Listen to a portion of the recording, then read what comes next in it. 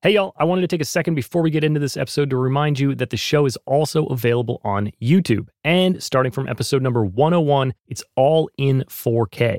I'm trying to make the best video podcast I can, so definitely check it out and subscribe to the channel if you haven't already. Go to youtube.com/@progressionspod or hit the link in the show notes. If you're not getting enough progressions and you want to get even more thoughts on creativity, productivity, and growth in music, then you should sign up for my newsletter. You'll find a brief article in each monthly edition, as well as updates on progressions and myself. I'm also sharing some workflow hacks and links to stuff that I found interesting or helpful, so it should be fun. If you want to stay up to date on the latest and get all the bonus stuff, go to travisference.com/subscribe or click the link in the show notes.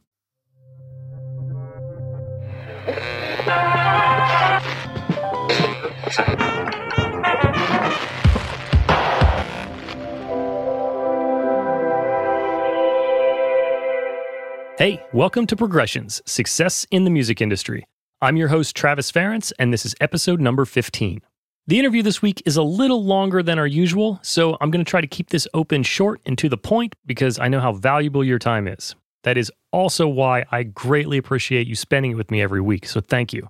Today, I wanted to rant about influence, the good, the bad, and the ugly of it. We are all constantly being influenced by the world around us, and likewise influencing those around us as well. I think the idea of influence in music is very well understood. We've all heard our favorite artists do interviews where they talk about the other artists and people that have influenced their careers. So we'll stray from music a bit, and let's talk about influence in the broader sense. To a certain extent, influence defines everything we do. You buy a product because of the influence of marketing. You play piano a particular way because of the influence of an artist. You believe in a cause or a foundation because of the influence of its leaders and programs. And you likely even decide whether or not to drive the speed limit due to the influence of the drivers around you. See, influence can and will affect you in both positive and negative ways. In this world that is so heavily revolving around exerting your influence over others, it's never been more important to know what your core values are and to stick to them. You have to choose what sources of influence you accept and which ones you don't. What voices around you will support your goals? What influences are making a positive impact in your life? These are the types of things that you want to take and put into your influence bucket. That's right, I said influence bucket. Anyway, don't forget, what works in a positive way for you might not work for someone else, and that's fine, to each their own. See, you have to make choices in your career and live the life that you want, regardless of what your peers around you are doing and regardless of what the world is saying. Valuing the approval of your peers, or the world in general, is a sneaky kind of influence. I'd even call it a type of self-influence, because you are allowing yourself to make decisions based on what others might think. They aren't even necessarily telling you what you're doing is right or wrong, but they are still influencing you. It's important that you avoid this type of influence just as much as the more obvious traditional negative influences that might come to mind.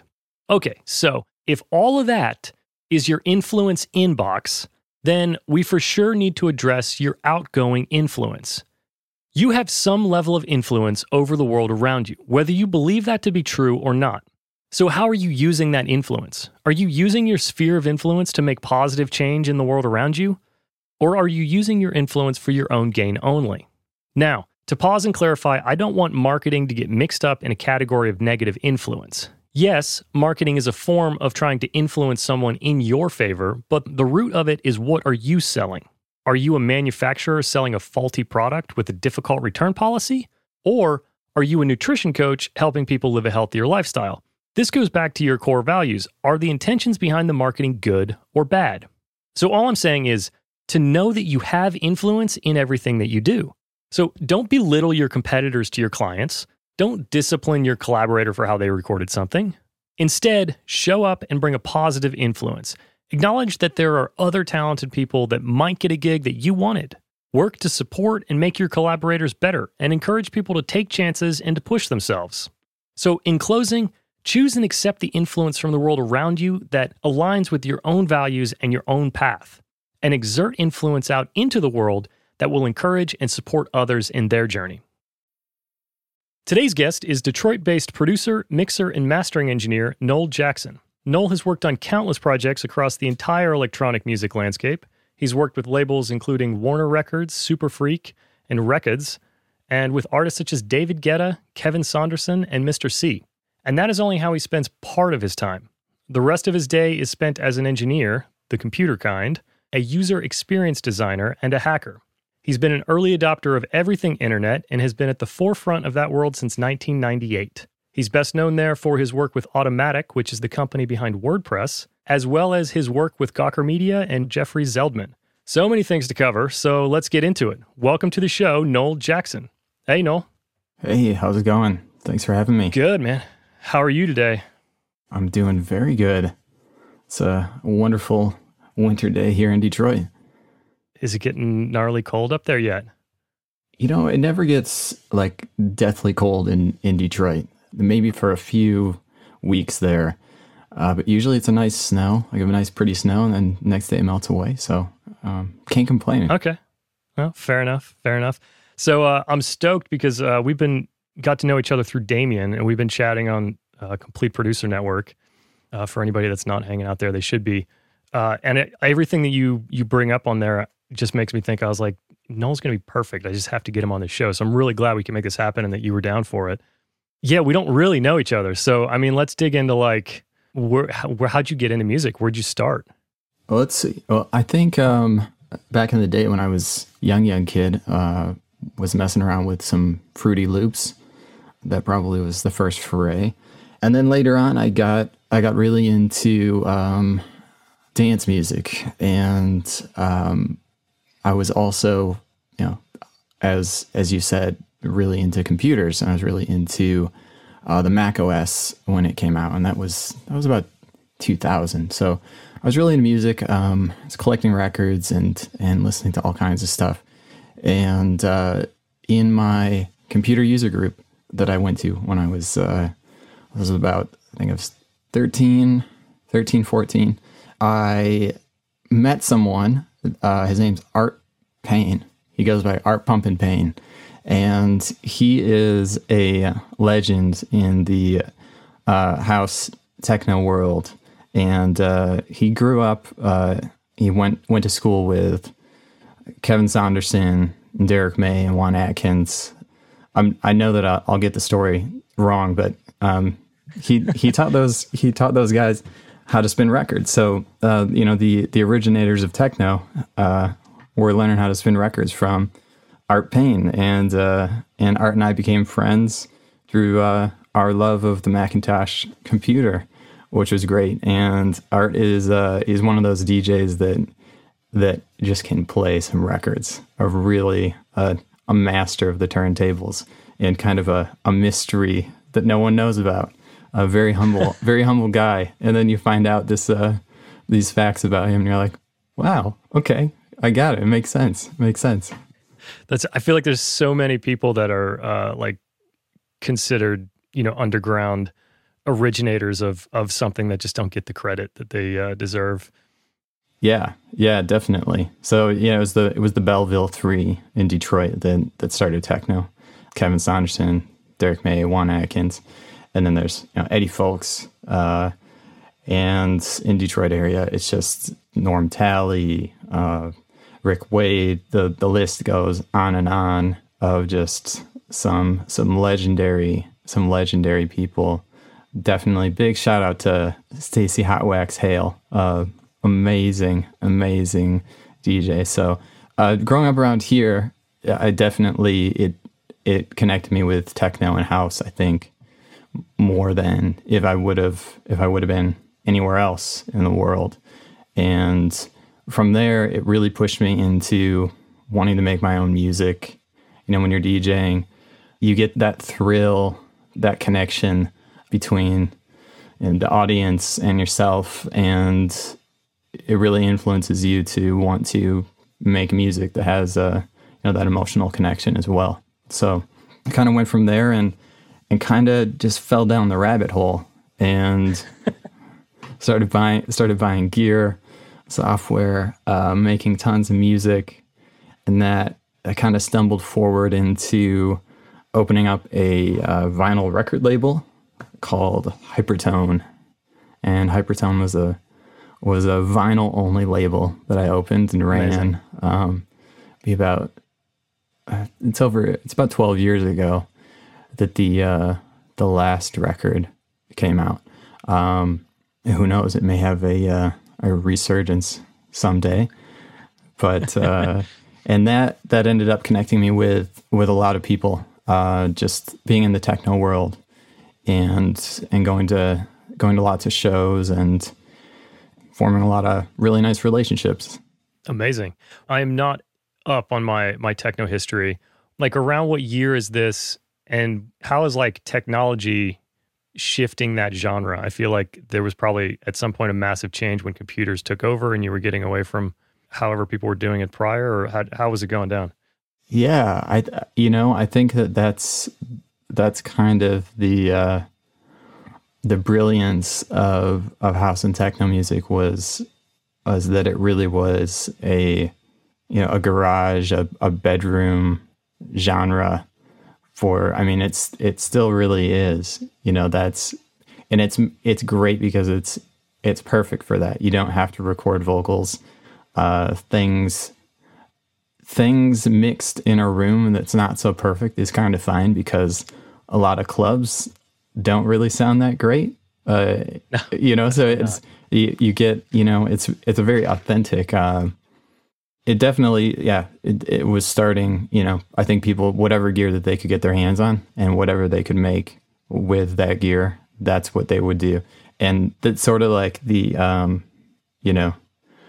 excellence of that genre is that it is people that have become very resourceful with their music making and created some just like monumental pieces of techno music with very very, very little, comparatively. Right. I would say there's definitely a big connection there with hip hop and kind of the underground bedroom aspect of that too. Yeah. Yeah. The sampler era of the late 80s, early 90s where it was just classic, all the classic hip hop. Not to knock any current hip hop. I don't want to offend anybody. Yeah. Even currently, I would say there's a lot of reflection in trap related genres and electronic music.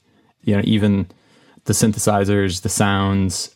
I heard a Nicki Minaj track the other day. And it was just like straight up 303. It almost sounded like a Mantronix record was being sampled, but it was just like that. I think if Juan Atkins heard it, it would have put a smile on his face. He probably has heard it. So that connection, the ease of finding gear, borrowing a synth. There's a lot of community that happens around that process too, where people in the area, hey, can I borrow that synth? Can I borrow this synth? And there's a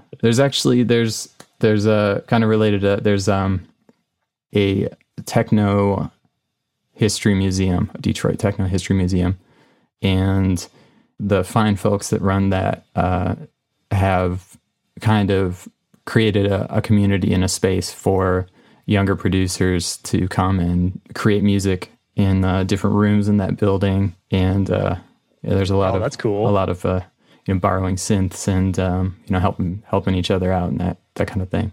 So a lot of really great community in the electronic music world.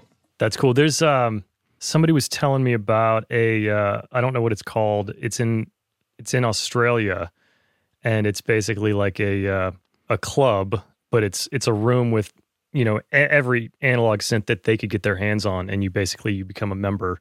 Then you get X number of hours or something that you can just go in, and you can book out like, I need 2 hours on the ARP 2600 this month, or I need, but just the idea that these analog synths have become that and that people are like sharing them is just really cool to me. To have something like that in Detroit or something like that in Australia, some of these collectors that will let you, get in and sample something, but it's pretty awesome. Yeah. Well, I would say, kind of to answer your question that I didn't really answer is that when when Mr. C, my friend, he owned a club called The End in London, and one of the best, if not the best, clubs that existed. And it really was like a pioneer in its design and its mission. It was an amazing club. Tons of people have got their start there and owe him a huge debt of gratitude. But after The End was done and sold, he opened a studio for all of his friends to use, to come and record with. And it was just his gift to the electronic music world and to techno. And kind of around that whole time, it was a big part of his idea to kind of combine these two genres of techno and house into a genre called tech house, because there's a huge split, and there still is in a lot of areas. It's there's some house parties and there's some techno parties, but right. What do we do if we want to play both? Or we want to have a sound that's both this tech house. So he opened this studio, the Watershed, and you really, when you were making music, it was that you had a mixer and synthesizers, and you were mixing the song and recording the take. So it was, in essence, very close to DJing. Right. So these days, there's a bit of a disconnect between, like, why is a DJ producing music? And some DJs are not great producers, and some producers are really not great DJs. Although they both expect, it's like you're supposed to be a triple threat in Hollywood. You should be right. a triple threat if you're going to be a DJ. But that's I think where that connection comes from, is that you're actually mixing a song live, dropping the faders, dropping the bass, and bring this in, bring this synth in. So that's it. It's a performance. I didn't know that. Yep. That's really cool, actually. I love that. See, every time I do an episode of this, I get a little bit smarter somewhere. But so at some point you ended up in Los Angeles. I did. I went to school in New York. So grew up in Detroit, went to school in New York. I went to art school because I thought that I would get away from computers, but that didn't happen. I ended up opening a retouching studio to pay the bills, and was retouching photos, and on the computer, I think even more. And so that backfired.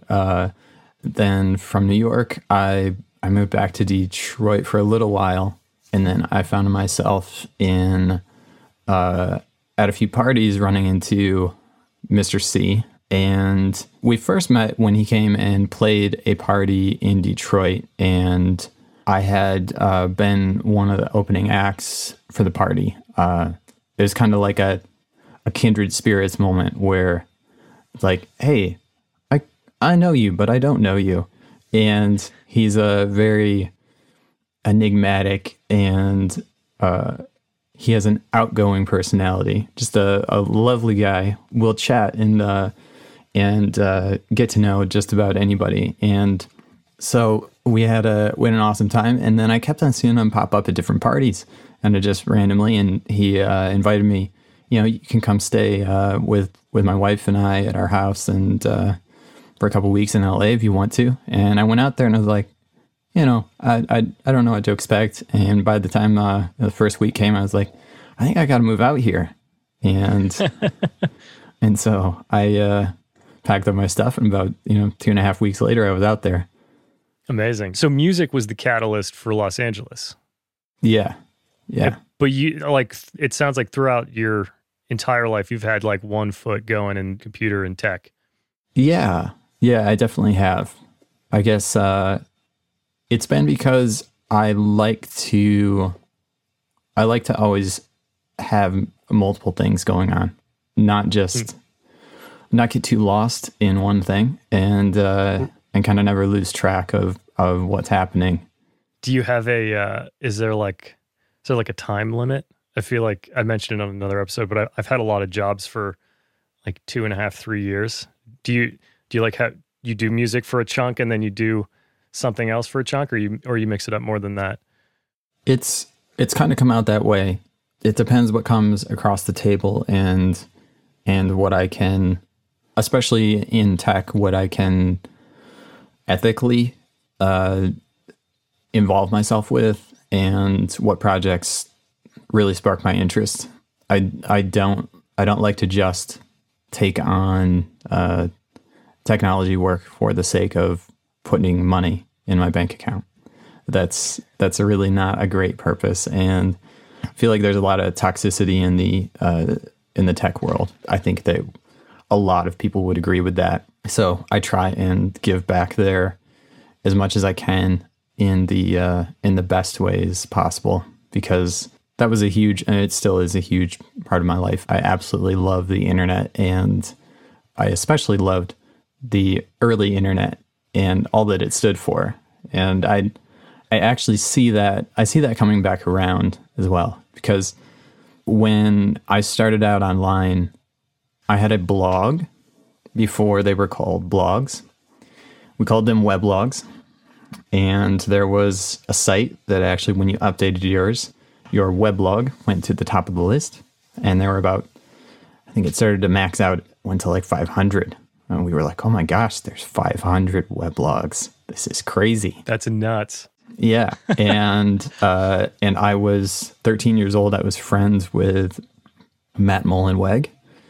God bless Matt for making WordPress happen, which he still makes happen. And WordPress is blogging software, for those that don't know. And he pioneered that process. So growing up in that time, it was really that everybody that had a weblog, they might not have been someone that was into technology in the same way. Maybe they weren't, an engineer, quote unquote. It was because everything was very new.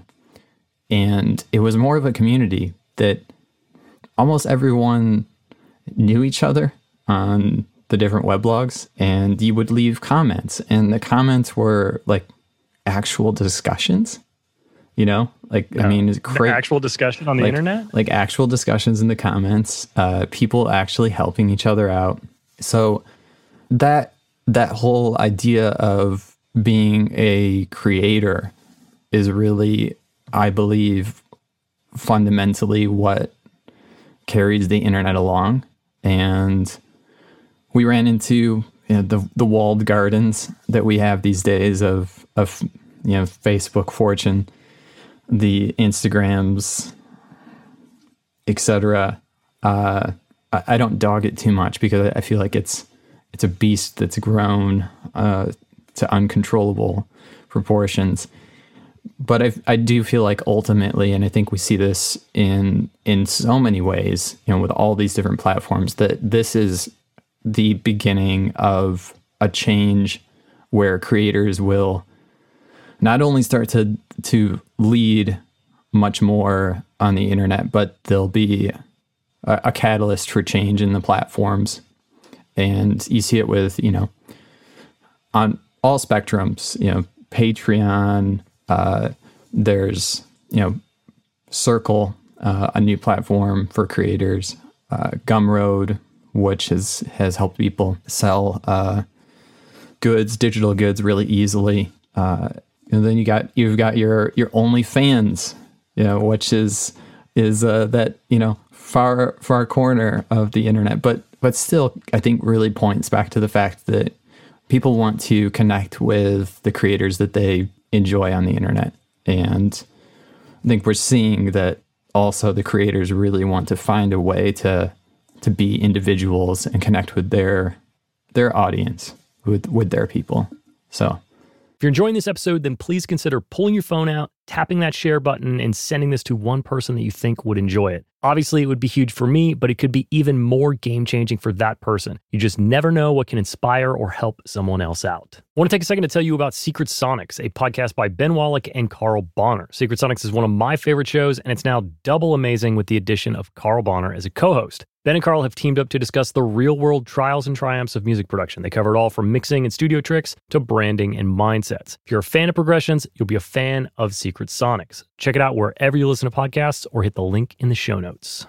I had there's so much in there I was trying to digest. Oh yeah, sorry. So you knew Matt when he was starting WordPress. You said you were 13. Was he also 13? You guys are. So yeah, he's a little bit older than I am, and we were friends around that time. So actually, WordPress was not in existence until several years later. Let's see, about 4 years. 4 years, I think I knew him, and then there was the beginning of WordPress, which WordPress was actually a software project called B2 first, which was open source, and then was converted or forked into what is now known as WordPress. And at the time, there were not many options for blogging. There was movable type, and then I believe at the time Ev Williams had created Blogger. I'm not sure if Google had not bought Blogger by that time. I don't believe. So there were, it was just kind of like in its infancy of like, well, should we be making all these HTML pages by hand, or is there a system? Is there some kind of system that can help us do this? And the first systems were a little rough around the edges, as it may be. So yeah, it was the beginning. It was blogs. You know, I actually when someone first had the term blogs, I was just blown away. I didn't like that word. I was like, no, it's. Was the internet's job to shorten something? They took weblog and crushed it together into blog the same way that, right. Yeah. They shorten everything. But that's crazy that he was so young, and to be forward thinking like that, and like just having the wherewithal at that age to do something like that is really impressive. I think that's really cool. I see it. I see a lot of, odd ageism in all different industries, and I actually saw just yesterday a younger person has developed an amazing piece of software that probably powers more websites than you would ever imagine. And people kind of laugh about this person being younger. And I believe when they started the project, they were 17. And I just thought to myself, they were 17. I mean, what does it matter what age they were? And if in school you are learning calculus and algebra, what does it matter what age you are? And I find that there's sort of, it's almost been stolen from young people, this freedom, because at that time it was like the internet is something that we don't validate, so therefore like it is for kids. So if you're really young and you make something like, oh, it's kids on the internet doing something, and then you blink your eye and 10 years later, Automatic is this fantastic, amazing company, worth, I don't know, 2 billion plus. And yeah, I see these things happen with the younger kids now, and I just think you guys you should think a little bit more about this before you start talking about people being young making things, because it's really, and with music, with everything, it's just at a younger age you have that freedom to just dig into something without any fear, and holding on to that is just, I think that's one of the greatest things that you can do, is just think of yourself as younger. I mean, what do you have to lose, really? And as you get older, you get all these false senses of security that you gotta have a job to earn a paycheck, but really you can get fired the next day too. So yeah, it's almost, you should live your whole life feeling like you're 14, 15, capable of doing whatever you want. Just put the effort in. That's it. Totally. It's well, and you also you're not as influenced. Mhm. It's like you've never encountered somebody that told you your idea was bad. You just have an idea, and to be able to execute that is awesome. But yeah, as you get older, you start to meet the expectations of everybody around you. Yeah. It's And also there really wasn't the idea that like we're gonna make this and this is just gonna blow up and I'm going to become a billionaire. right. Like it's that these days people are looking at, I'm gonna make a startup and like my company has to be worth $1 billion, otherwise it's a failure. That's the toxicity that's overcome the technology world, and I think creators and also younger developers and a change in the investment environment will make that sway back a little bit in a better direction, I believe. I agree. From I have an outsider's perspective. Obviously, you know more about that history than I do. It's a better perspective to have, I think, in some ways. I can see people's reactions to the way that the internet, functions now and what the purpose of it is. I mean, one of the reasons that like I enjoy Damien's network because it's all positive people supporting each other, asking questions, and your description of the early internet sounds like it reminds me of that. It's really, simply in essence, I believe it's the scaling issue. So, you have a conversation, two people, it's very easy to take care of. You add in a third person, you got to have this roundabout type of communication, add one more person in. And the level of complexity for that conversation and then the mental overload that takes place when those conversations scale up, it doesn't function well. And you see that kind of like in a fundamental way in threaded conversations online. Twitter conversations do not, like, you cannot track that. It does not. It ends up breaking down to like, here's a 1-to-1 and then here's like somebody's side comment that gets completely ignored. And I feel like that, Facebook communication, even when you start breaking it down into these Facebook groups, once they get over a certain number of people, it's not sustainable. It doesn't carry the same values that it once wanted to. So that's it. That's really what it is. And I never thought about it like that. Yeah, you're totally right. When you have a one-on-one conversation with somebody, the more you expand it to the more diluted and complicated anything becomes. Right. Because in real life, like a big party, you have people split off into clusters essentially. Yep. So everything sort of just organically forms into these smaller little groups and their own little ecosystems.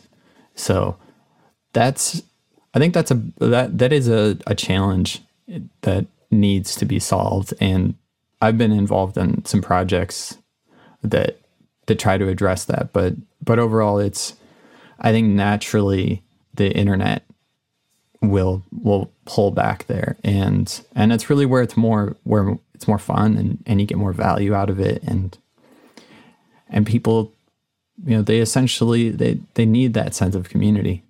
They want it, and when it feels more authentic, when it's real, then it's a wonderful thing. Yeah.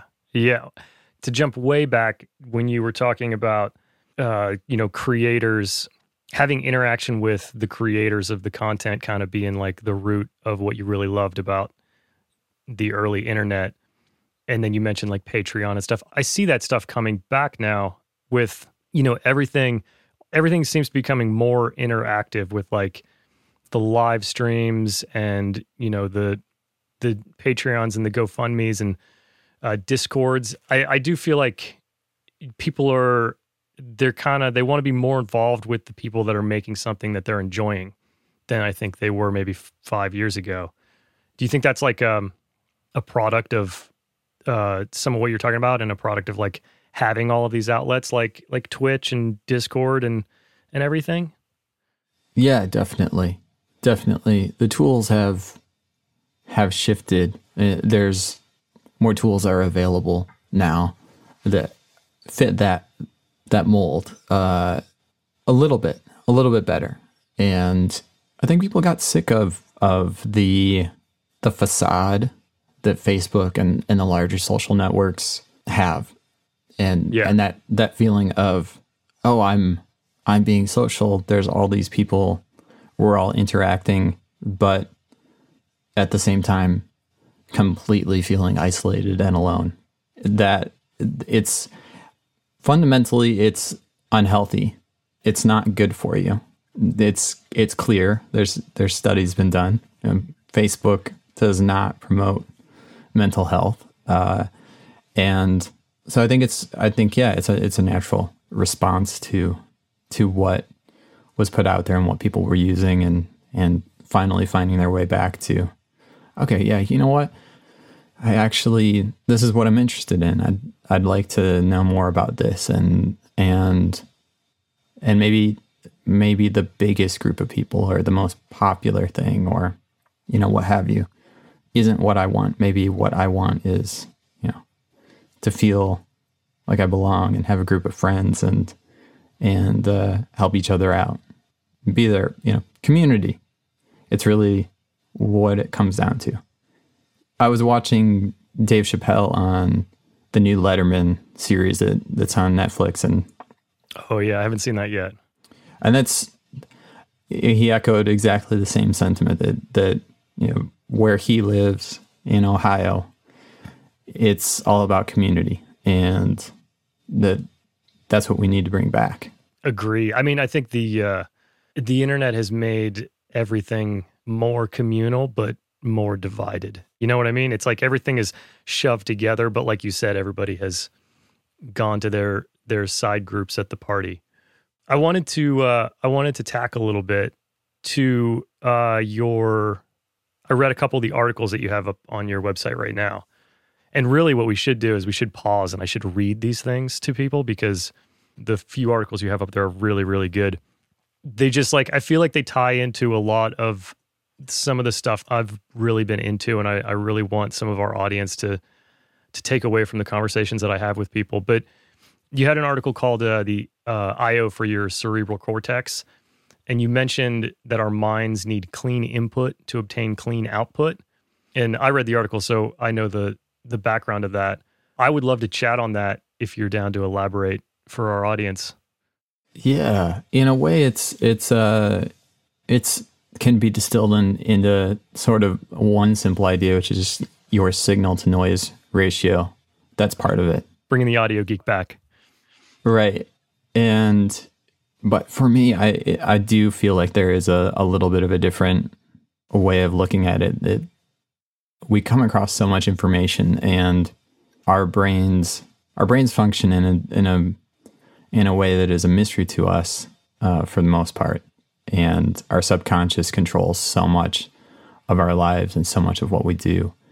Every piece of junk that you put into your mind is not to be forgotten, because it's junk going in, and you get junk going in, you're going to have to clean more up to not have junk going out. And you see, I think a lot of people feel that they don't get a lot done.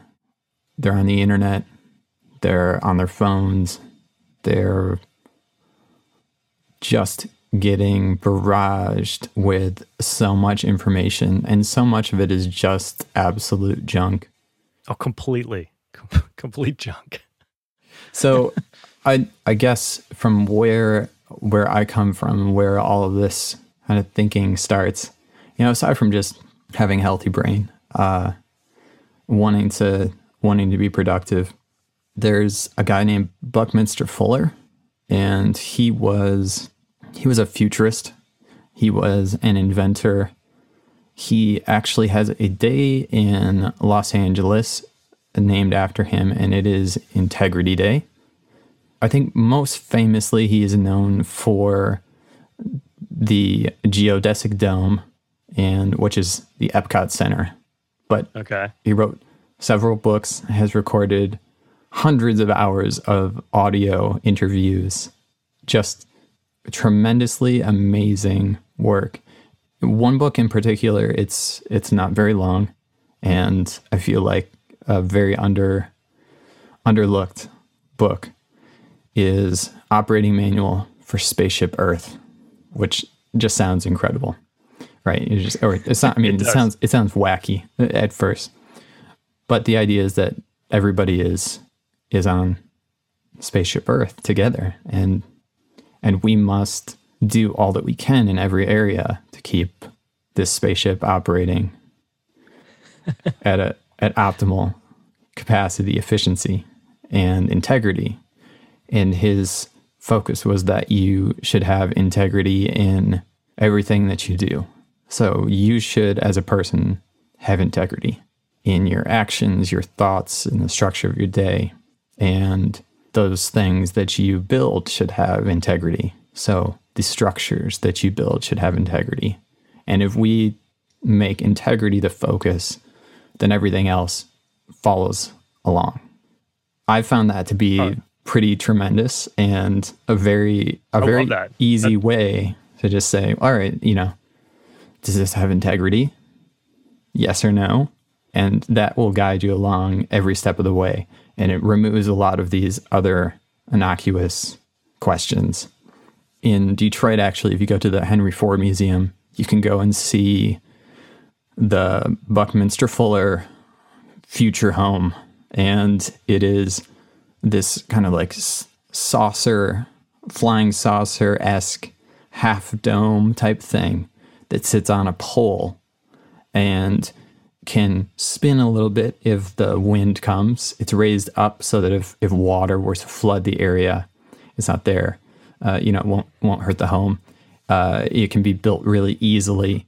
And then you go inside and it has all these closets. This is something built in the 1950s, which 1954 I would say is like the most brilliant year for design inventions, like pretty much hands down. It's hard to beat that year, but this is one hell of a home, and rotating closets, everything just uses exactly the space that it needs.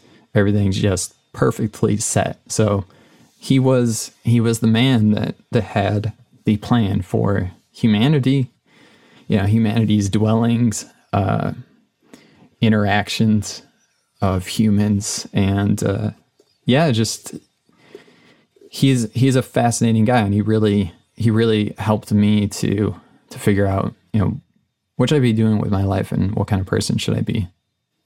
Yeah, I'm definitely going to check him out. I know the name, but I don't know anything about it. But the whole integrity thing is so powerful, and I think that a lot of people don't really try to uphold themselves to full integrity, unfortunately, and they don't realize that maybe they aren't doing it, because life has become so cluttered and so confusing that like you don't really. Sometimes I think, unfortunately, it's hard to tell whether you're contributing positively to a situation or negatively. I think it's one of those things that if you can keep that idea in mind and approach things that way, it makes it a lot easier for you to throw away the things and remove the things that don't have integrity. So even if you're working on music, which that's what we were talking about, right? That's where we started. It's, you can run across the mix and know that parts of it are kind of just a hack. Like this is not working. And I think, you could easily waste a lot of time on something that, is not done the right way.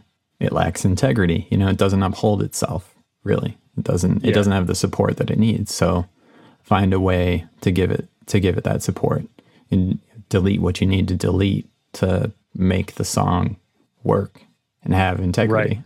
That's it. Well, I think it all also like you talked about, having integrity in the work that you take. I mean, you can be out of integrity if you're just taking a mix or taking a production just for money, just for the dollars. They're not going to get your 100% because you're not passionate about it. Yeah, that's absolutely, I think what happens to a lot. I think that's what happens to a lot of people, and they don't. Then they wake up one day wondering why. Why do I feel this way? Why is my life not how I want it to be? And it's kind of like chasing things that aren't contributing to the integrity of your life. Not to beat a dead horse, but that's how it is. Yeah, it's doing the right thing. Yeah, exactly. Do the right thing. Is there anything that you've taken away from, because you also do like user experience design stuff with the internet? Are there things that you've taken from that realm of thinking and applied to your music to kind of get it across to people or to market your music? Is there any like cross-pollination of your worlds that, or either way, like does music influence your tech work or vice versa? Yeah, that's 100%. 100%. Engineering is engineering. So if you are making a song, if you're programming, if you are building a studio, doing acoustical engineering, everything connects, and it's all about process. It's all about the organization of your process. And I would say, especially from coming, early on, I would say my background was design. It was like the fundamental place that I connected with, and it was because of the structure and the engineering that is design, and the fact that engineering is both an art and a science. That's what I really find beautiful about engineering on a whole, is that it is an art and a science. So design is really all about structure. It's about understanding how to communicate, how to arrange things appropriately so that they communicate what you want to the people that you would like to speak to. And I find that that's basically a mirror to creating music, is arranging things in the right place, in the right order, at the right time, with the right construction to the sound, to the song, for who it is intended for. And it may be intended to be perceived differently by different people. It may have a focused audience that you're working for, you're working towards conveying the idea to them more easily. So those things are just, I don't know if you'd say two sides of the same coin, but very closely related. All the engineering work really is, actually. So yeah, that computers and technology, design, development, all these things that they're so different from one another, and they're really not. And being able to open your mind and dig into other stuff is not just fulfilling, but I think a demand of the world, but also something that you need to do so that you can understand the specific thing that you are working on better. It's the cross-pollination of understanding, if we go, music and graphic arts and acoustics, electronics, everything really will help you to understand something else. So fundamentally, I feel like you can say everything breaks down to the design of it. Yeah, that is put together really well. I mean, it's so true. It's like when you're composing a piece of music or you're sound designing something, you need to understand what the listener is looking for, and then what you're trying to get them to notice in that moment. It's very much intention. Intention, yeah. And then I think we had this conversation once about like, expectations as well. Like, breaking someone's expectation, it might be more impactful. Like if they're expecting the guitar solo or they're expecting to click somewhere and go to some page, you can really make an impact if you understand what they want to do, what you want them to do. Does that make sense?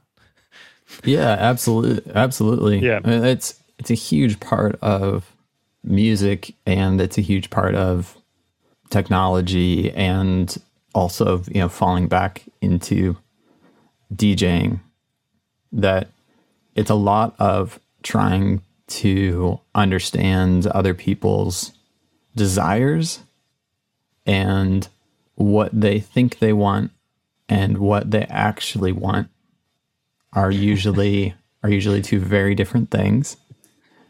And the element of surprise of receiving that which fulfills you, that you did not know you wanted, but now you need, is a pretty miraculous event. Oh yeah. It's so powerful. Actually, I don't want to go back to like the toxicity of the internet, but while you were saying that, I thought about like getting a like on a Facebook photo like 15 years ago. Nobody knew they were going to enjoy that. And then here they are, like now people are addicted to it. That was a design too. That was designed. And at first I know the story of the design, and I know of the designer. I don't know them personally. I remember when that design did come out, and it's kind of funny to think like, hold on, this like a like button or a heart. This was a design, but we didn't have these things. This was an invention. And as everybody's talking about these days, there's a documentary on Netflix called The Social Dilemma, and I definitely recommend it. If you let it, it'll open your eyes just a little bit to what goes on. That documentary has a lot in it about why things are shifting and will shift more to focus on independent creators. These monolithic and, really, I would say, walled gardens where if you aren't paying for something, you are the product. Right. That's I think that's kind of the wizard behind the curtain has been revealed to a lot. And as soon as it's fully seen that's what occurs, I think the shift will kind of have an avalanche. Yeah. To go back to, you were talking about design, would you take the opinion, I think this applies to music, technology, and whatever, would you take the opinion that a really good designer understands more about people than they do about what someone would think is design, of like this color and this shape and this action gives you this? It's not really about that. It's more about the people, I think. Yeah, absolutely. It really is. And the greatest designers were the minimalists that understood the balance of form and function. A great designer knows when to put one in priority over the other, and how to use those different aspects of something and to design for the most utility possible. And I think that really reflects back into music production as well, is that how do we make the utility of this song, how do we increase that? That's really what a good song is. And it doesn't necessarily have to be that it's more poppy, or it sounds like this or it sounds like that. It's a lot of it's that the best songs are most connecting, most emotional. Going back to design, they're just fabulous designers, most amazing designers in the world, knew what people wanted and what they would desire and what would be the best balance. It's really incredible when you study design and you come across these minds that have created items. One person in particular that just even influences today the design of Apple would be Dieter Rams, and he was a minimalist designer, did a ton of product design for Braun for decades. I'd say in the probably from the mid 50s to the late 70s. And even the new iPhone, the edges and that sharp front with the beveled cornered edges, sort of not really futuristic, but at the same time it is, compared to the 11. The 11 phone was really round. It was kind of slippery, almost like every corner was rounded. It was that square pebble feel. And if you look back at the Braun calculators, clocks, record players, everything in there, Dieter Rams just did a spectacular job. And you see that in Apple's design these days. I believe even the Johnny Ives isn't with Apple anymore actively, but I remember that he was at one point mentioning Dieter Rams in an interview somewhere. The depth of knowledge that you have on all of these things is it's actually leaving me a little speechless. I'm having a hard time following through. Yeah, that's sorry about that. No, I wouldn't say it's, don't apologize for that. There's some things that really excited me in my life and continue to excite me. The kind of that haven't fallen off, even from like very young age. I was interested in these things. So, well, I think that, it's important to have, clear passions. And I think that people that can take influence from something that is outside of their realm, like you're a musician and a designer and an engineer, you're pulling influence from all of those places. I think that somebody that is just making music that has no grasp of architecture or design or advertising or whatever it is, like you mentioned earlier, there's a million things out there that you can pull from. And I think that the greatest creators have shaped their thought from all of their influences. And if your influences are extremely diverse, you're going to have your own unique fingerprint more so than if you're a blues guitar player who listens to B.B. King and Eric Clapton. You're not going to blow minds. 100%. You know what I mean? 100%. And I would say more and more over my life, the sooner that I grabbed onto something else that I thought, this is something different, found out how similar it was and how impactful that would be on my current work. That was surprising, and it still surprises me. And it's kind of one of those things that, like, if you feel friction in your life, sometimes you really need to examine if that friction is good or bad. And sometimes that friction can be, your key to a freedom that you would not have experienced before. To go along with that, I would say there's a lot of, I guess, tribalism in different areas of the arts. So design and music, in particular, I would say music. And people do get really stuck in one area. They make techno music, so they listen to techno music, and that's all that they listen to.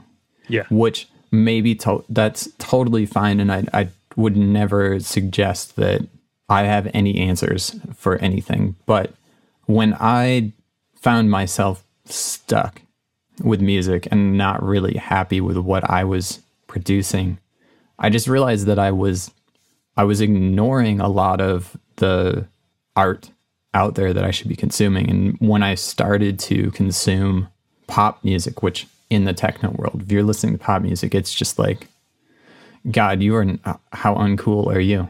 You know, like what? you like Ariana Grande? You like Taylor Swift?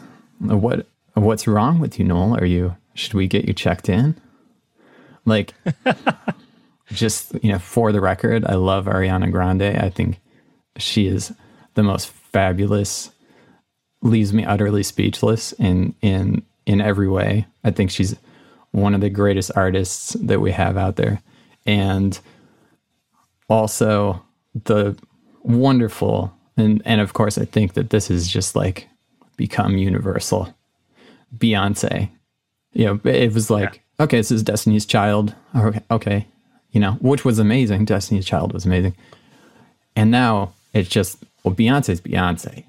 There's no replacing that. But to go back, on my rant about pop, but diving into that, you learn so much more about music and music production, listening to pop music, which, if you think about the design of it, it's something that there's a requirement in it that it needs to be reproducible on systems of a wide variety.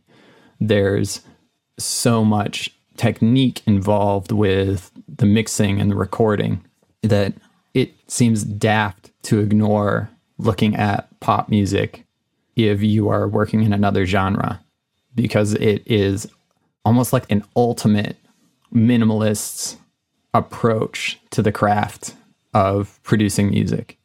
There's just an infinite supply of ideas and knowledge baked into that genre and other genres, and following the whole history of music, really, but expanding yourself and not getting stuck in one area is really important. And it's funny to me when you've got, your group of producers in pop or hip hop or techno, and someone makes a new track that's got, some sample from some jazz record from, the 1950s, and oh my gosh, like, what is this beat? This is crazy. And, it's all music history.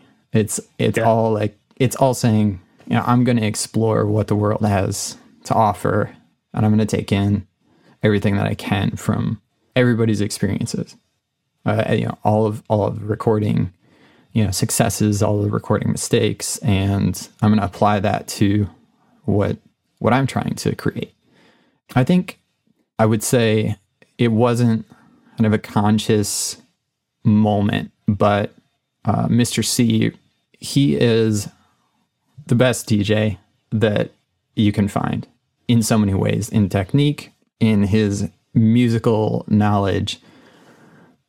You would be hard pressed to find someone that knows as much as he does.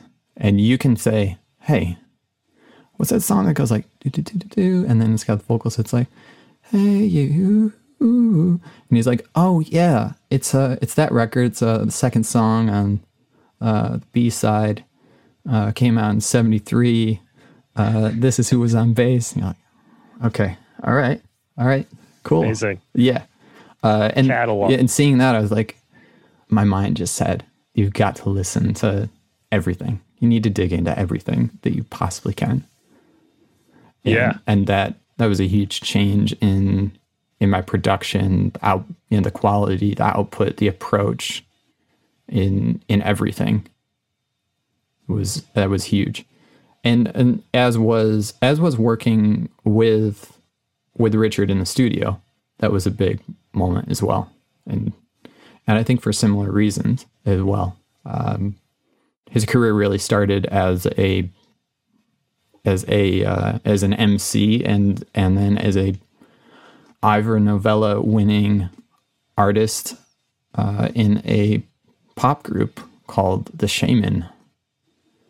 So he he came from pop fame to being a golden techno god. as we say.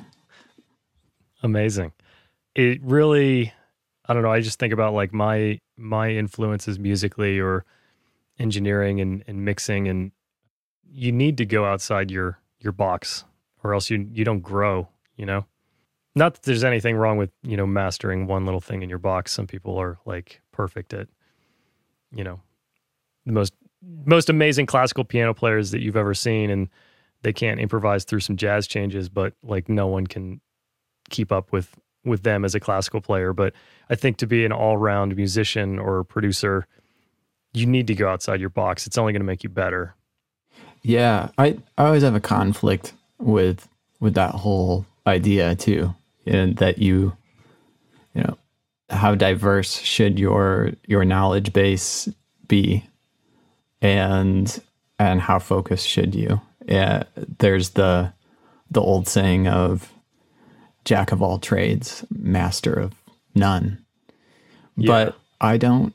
Dangerous. I don't. Yeah, I'm not going to buy that one. I think if you can find a way to fit it into your mental framework, that's what helps you to diversify. It's the mental picture of really how different are these things. And then it becomes a little bit easier that they're kind of very similar and related, and that all of these things can apply to each other. And that has helped me try to do a lot of different things in my life. Well, you're doing a good job at it. You're doing a lot of things really well. Diversification. Yeah. All right. Well, in closing then, I got one last question. I think you've listened to the show, so you might know this is coming, but what is your one of your big goals right now? And what is the first thing that you're going to do to go at that goal? That is a very good question.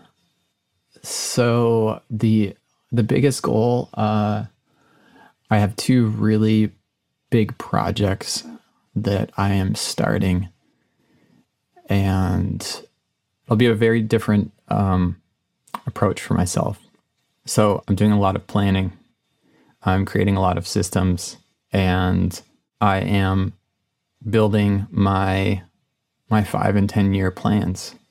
I had kind of, in the end of an era that gave me some time to refocus and rethink exactly what I want to do and where I want to put my effort. So there's two big projects that will be coming out, and some top secret stuff for right now, as I say. And then of course there's always music, and I am also building a studio in my house. So one of the biggest things that I needed to do was to determine if I wanted to knock down a wall in my house. And I'm 99% convinced that I'm going to do that.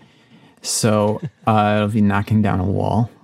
Yeah, there's that one. And then music, I have an LP coming out next spring, but as the music comes out, I always want to have more in the bag. So there is a schedule that I keep for producing music. Instead of having large goals, I like to keep to a schedule, keep my habits in order, and let the goals evolve as they need to over time. But those are my areas of focus, as it would be. That's awesome. There's you touched on a couple of things that I wish we would hit on earlier. The idea of like building habits for yourself and becoming consistent in what you're doing and utilizing that as a way to accomplish your goals. I don't think enough people understand that can be one of the easiest ways to get where you want to go. Yeah, just a little bit better every day, right? That's kind of the simplest. Exactly. It's the simplest way to think about it. And you can almost be selfish with it because you can become 1% better, and it adds up, and magically you are in a completely different place with completely different goals that are bigger than you would have ever imagined if you would have just woken up every day. I need to accomplish this. This is it. And you don't hold yourself back. So I really try hard not to focus on the big milestones, but to have ideas and keep my processes and write down my ideas and make roadmaps so that on my journey, I know where I'm going and that I know that it's flexible and it can evolve. That's most important. Know that you can change every day. A lot of people can get thrown off their road really quickly. Right. But yeah, I like to compare like a career or like trying to accomplish your goals to, I mean, it's like weightlifting. And it's, it's like you lift weights every day and you do like one more rep and then you add 5 more pounds and you're doing 2 more reps and you don't realize it, but then all of a sudden you're bench pressing significantly more than you were 3 years ago. But it's like this incremental thing. And for some reason, it makes so much sense in like an exercise, physical endurance type realm. Like everybody does it. Like if you run a mile for a week, then you're going to run like 1.2 miles the next week. But people don't look at their career that way for some reason. I don't know why that is, because they know it works. I think it's, I've thought about that, and I think people fall into 2 different areas where they hear that incremental success adds up and you can do it. But a lot of people, I would say most people, and I'm sure we've both experienced this, that there's a certain fear of knowing that it's going to take time to get somewhere, and also that where you will end up is going to be different than how you are imagining it. And that lack of control can just disturb your sense of reality.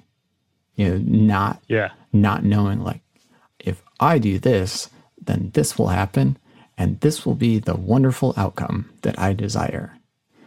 It doesn't work like that, but the great thing is that the outcome that you get if you do put in the effort all the time and allow yourself to be flexible, to follow the signs in your life when something isn't working, it doesn't mean that it's broken, that maybe you can go a different direction.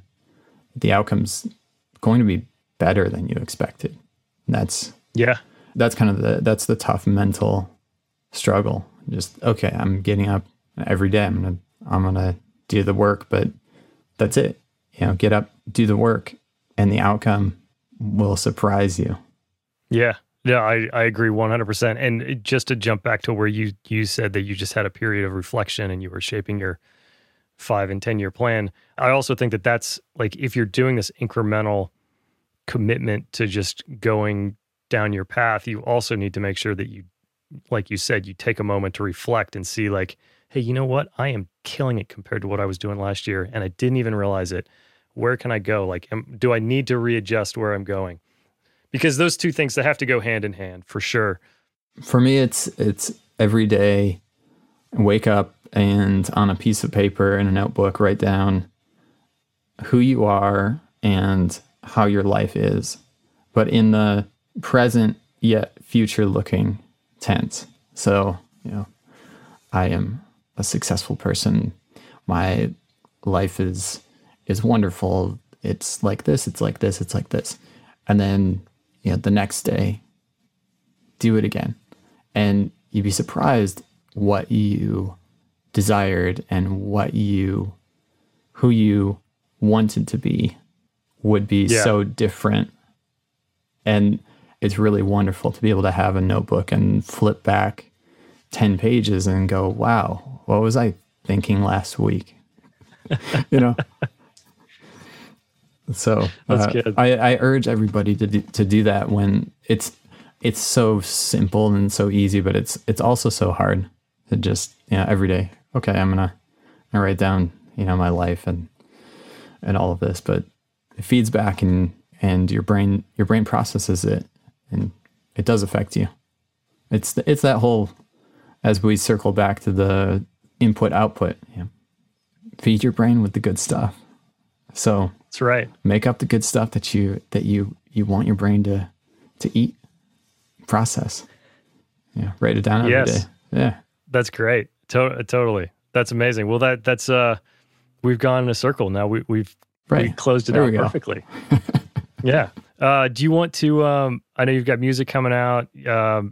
I want to tell everybody that they need to go to Noel's website and read the articles that he has up there because they're really, really good. Do you want to tell people where you are on the internet, your website, Spotify, whatever you want to share? So, NoelJackson.com, and you can catch me on Spotify, just Noel, Noel Jackson. On the Instagram, it's Noel D. Jackson. And Twitter, I am Noel, Noel. And that's where you can catch me. Take note that this man somehow got Noel on Twitter. It's amazing. Awesome, dude. All that will be in the show notes. We'll make sure there's links, and people should find you because you have a lot to bring to a lot of different aspects. So everybody should be hanging out with Noel. I appreciate you having me on, and it's been wonderful to get to know you this year, and really nice to chat on this show about all this wonderful nonsense and slightly practical ideas. And it's nice to hear it's appreciated. I'm always down for a good ramble as it is. So, we'll have to do it. Thank you for the ramble opportunity. Awesome. Well, man, thank you so much for coming on. And we'll do this my again. pleasure. My pleasure. Yeah. Thank you. And that does it for episode 15. Thank you so much for listening. I appreciate all of the shares, the messages. Please subscribe if you're enjoying the show. Share it with your friends. And do check out Noel's website. He has amazing articles there. And you can also chat with him and many other people over on CompleteProducer.net. So come join in the conversation over there, and we'll see you next week.